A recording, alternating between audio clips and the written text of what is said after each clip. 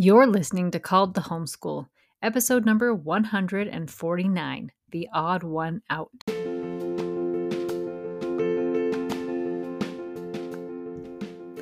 Are you feeling the call to homeschool and you're not sure what to do? Or maybe you are already homeschooling and it doesn't look like what you hoped it would.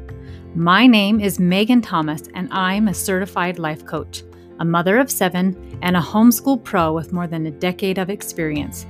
I can show anyone how to create success in their homeschool, and I'd love to show you how. Are you ready? All right. Gonna try this episode again.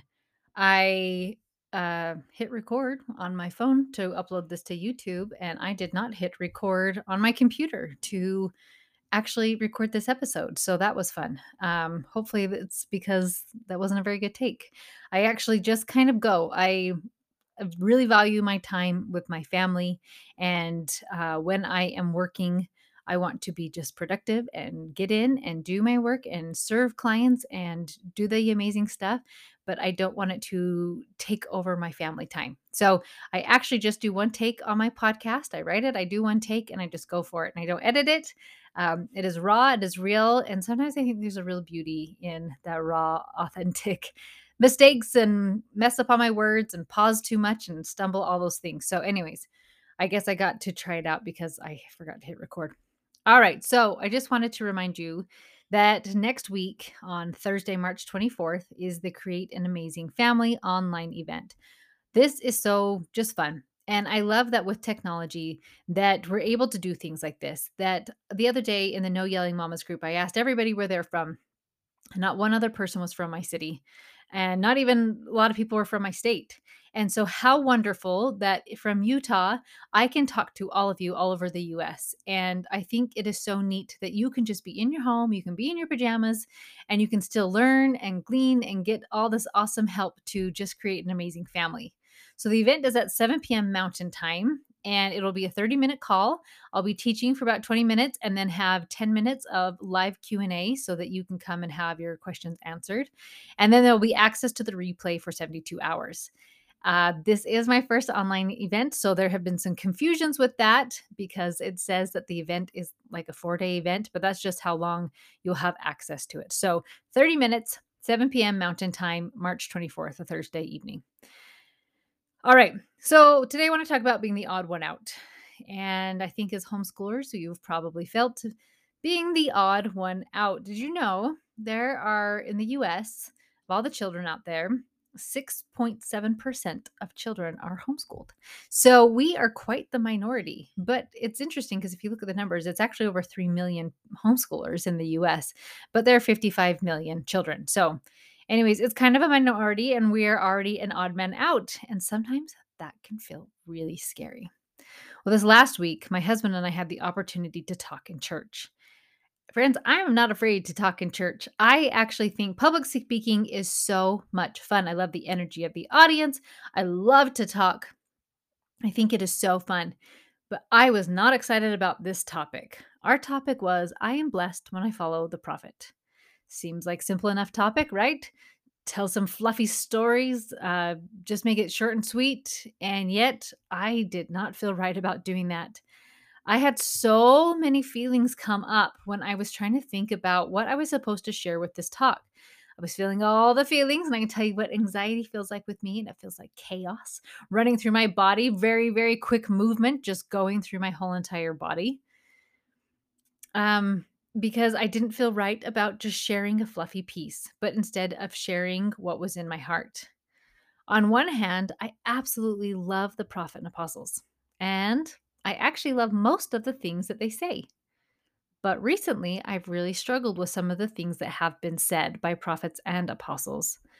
And I have wondered if that makes me a bad Christian, that I didn't want to do some of the things that they had suggested.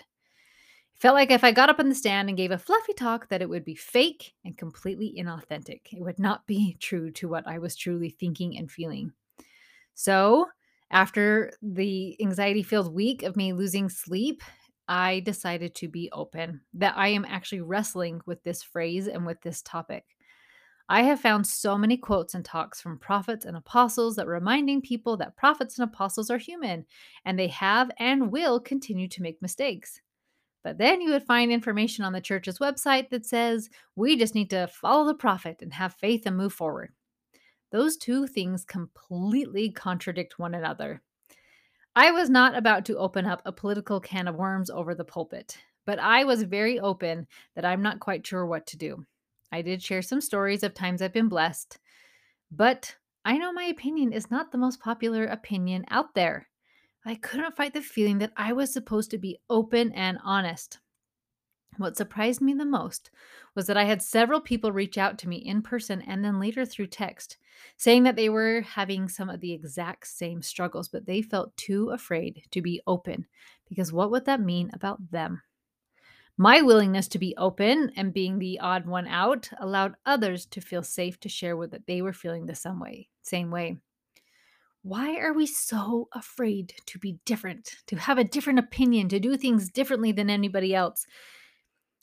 And it's something in us, right? Like back to tribes, back to when we had to like live in a community for protection, that if we were different, then we were going to get kicked out of the community and we were going to die. We were going to be left on the plains because we're kicked out of the society, right?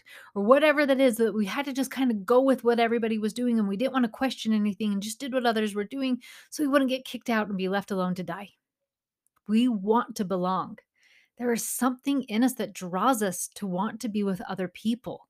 We want to be in relationships. We want to have friendships. We want to be close with our family. We want to belong. So sometimes we're so afraid to be that odd one out. I don't know if any of you have been like me and were actually closet homeschoolers for a while because I didn't want to be that one. When we would move, we moved quite a bit. And I would always tell my kids, like, don't tell people we homeschool. Let them get to know us first, and then we'll tell them that we homeschool. Because I was so afraid of being the odd man out. But it's so interesting that when we are willing to be the odd man out, of how much that gets to help other people. I think about what I've been doing with Hippie Mama. And like I said, I was a closet homeschooler for years, didn't open up that I was homeschooling, definitely didn't share what I was doing in my homeschooling. And now I'm a complete open book. This is what our homeschool is. These are my concerns with public education. These are the things I love about homeschooling. Here are all these things that I love and all of these things. And I am the odd man out. But by willing to be the odd man out, I have got to help so many people with their courage to homeschool, to overcome fears that they show up in their homeschool. I've got to help them get through their fears with different styles of homeschooling, something that feels right to them. Like people think I should do this, but it doesn't feel right to me. And being able to be that support to them by being willing to be the odd man out. So, what if it were okay, friends, to rock the boat sometimes and to be that odd one out? I know so many amazing mamas are so afraid to do something different. You have family and friends that let you know their concerns about you being different, not going to public school like everybody else. Or if you do homeschool for a little bit, they say, well, at least for the older grade, you'll put them in, right? Because that's what we need to do. That's what we do. That's what the tribe does. We have to be in this tribe, right? A lot of times, all that does is just feed all the mama's fears of like, oh no, like, I thought I was doing okay, but now they're telling me all these terrible things and I don't know what to do anymore. But it's people who are willing to stand up and say something isn't working. Those are the people that are able to change the world. So many people actually think that the education system is broken. Those that are in public school or even teachers. I actually spoke to the cutest girl the other day who was a public school teacher for a while. And now she's had children. So she's a stay at home mom. And she was asking me about homeschooling. And she was like, I don't know, it's just kind of weird and crazy and hard. And but the public system is so, education system is so broken. But I don't know what to do. Like, that's what we do. And so I've just got to keep going with it. Right. What if we started believing that kids really don't need to read at a young age? What if it was okay that they were 9 or even older before they started reading? It's so interesting because I know some little kids who read, and one of my Brigham is so darn competitive. And then he was reading by 3 and he could read a lot, but his comprehension was really low. And so it's so interesting that as he got older, I slowed everything way, way down and watched his comprehension come up. And so as I've gotten with Georgie, and Georgie's almost 5 and he's not reading, and I just don't care. He knows his letters. He knows most of their sounds, and we're just having fun, and we're doing read alouds, and we're playing, and he's jumping on the trampoline, and he's living his life, and he's running around with the 2 dogs, and he's chasing chickens, and he's doing all these things. What if the other way isn't really serving our kids? And it was so interesting as I was thinking of, like, all these what ifs, right? Like, what if it's not a problem that kids are reading at a certain age? Or what if it's not a problem that the kids, um, I don't know all the dinosaurs or something else in science that you're like, I don't really care if my kid knows that or not. They're not really into dinosaurs. But what if the public system, education system, is breaking families apart because they send their kids to school at such a young age? I don't know about your state, but I know some states do kindergarten full day long. So that would be 5-year-olds. 5-year-olds being taken out almost the whole entire day away from their moms and their dads and families and all those things. Kids are being with their parents less and less because they go to school. They have homework after school. And then if they have any extracurricular activities, if they want to just hang out with their friends, what if some of the problems we're seeing in society today is being created because kids are away from their families and away from their families' values and away from their families' morals? And the kids want to fit in and they want to belong. So what are they going to do? They're going to want to fit in and belong with the people that they're with. What's so wrong with voicing that opinion? And what if I'm wrong? What if I'm completely up in the night? What if I were just willing to throw out an idea and get curious about it and explore it? The other day, I had someone email me about their fears, and they've been studying well educated heart and this heart based education and just really opening their child's heart and um, other people letting them know, like, you've got to teach them the real world at some point. But what if that person's wrong? What if having a kid away from their family all day long, reading a book, taking a test just to forget it, what if that's not real world? What if being home with your family, learning skills, learning how to get along, cooking, cleaning, being out in the yard, taking care of animals, doing all the school stuff with that, what if that's real world? What if it's teaching them how to feel all the feelings, how to feel joy, how to accomplish something they want to do? It's so interesting. I watched a movie the other day and it was teasing that this girl was homeschooled and then she went to public school in high school. And the she got up to go to the bathroom and the teacher says, "Where are you going?" And she said, "Oh, I just got to go to the bathroom." He's like, "No, you don't. You've got to raise your hand to use the bathroom and have to have a hall pass." That's real world. It gets so funny. Like these thoughts and these things that we've had. That's like, yes, this is real world, and this is what we do. We send our kids to school and we do all these types of things. But as soon as you're 18, all of a sudden, like a week ago, you told me I had to raise my hand to use the bathroom, and now all of a sudden, I'm an adult and I can make all these decisions on my own. How is that real world, right? I just want to challenge you. Like, you don't have to agree with any of these things I've said. I just want to challenge you to be willing to be that odd man out, to be willing to say, like, that's okay. I'm going to do something different. I'm going to actually, what did my cute friend was reading the other day that I don't remember the school of thought where this came from, but it was talking about crocheting and just keeping little kids' hands busy. And then while their hands are busy, they can listen to you read more and more, right? Because they're distracted and they have something to do. And they actually don't teach these kids to read till they're like 9 or 8 or something like that. And because they had such good skills of sitting there listening, they would get reading just instantly. And they had all these awesome skills and they knew what to do with their hands and they had ability to sit and retain what was being read to them just because somebody dared to do something different. Somebody was willing to be the odd man out.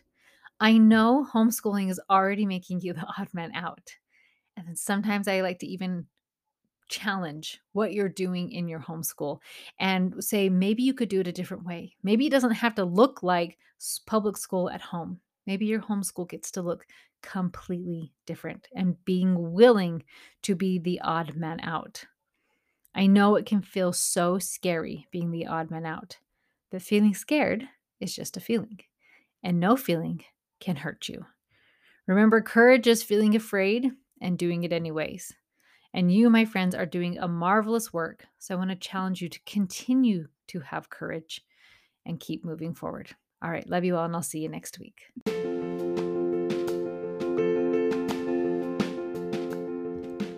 Are you ready to take the concepts learned on this podcast to the next level?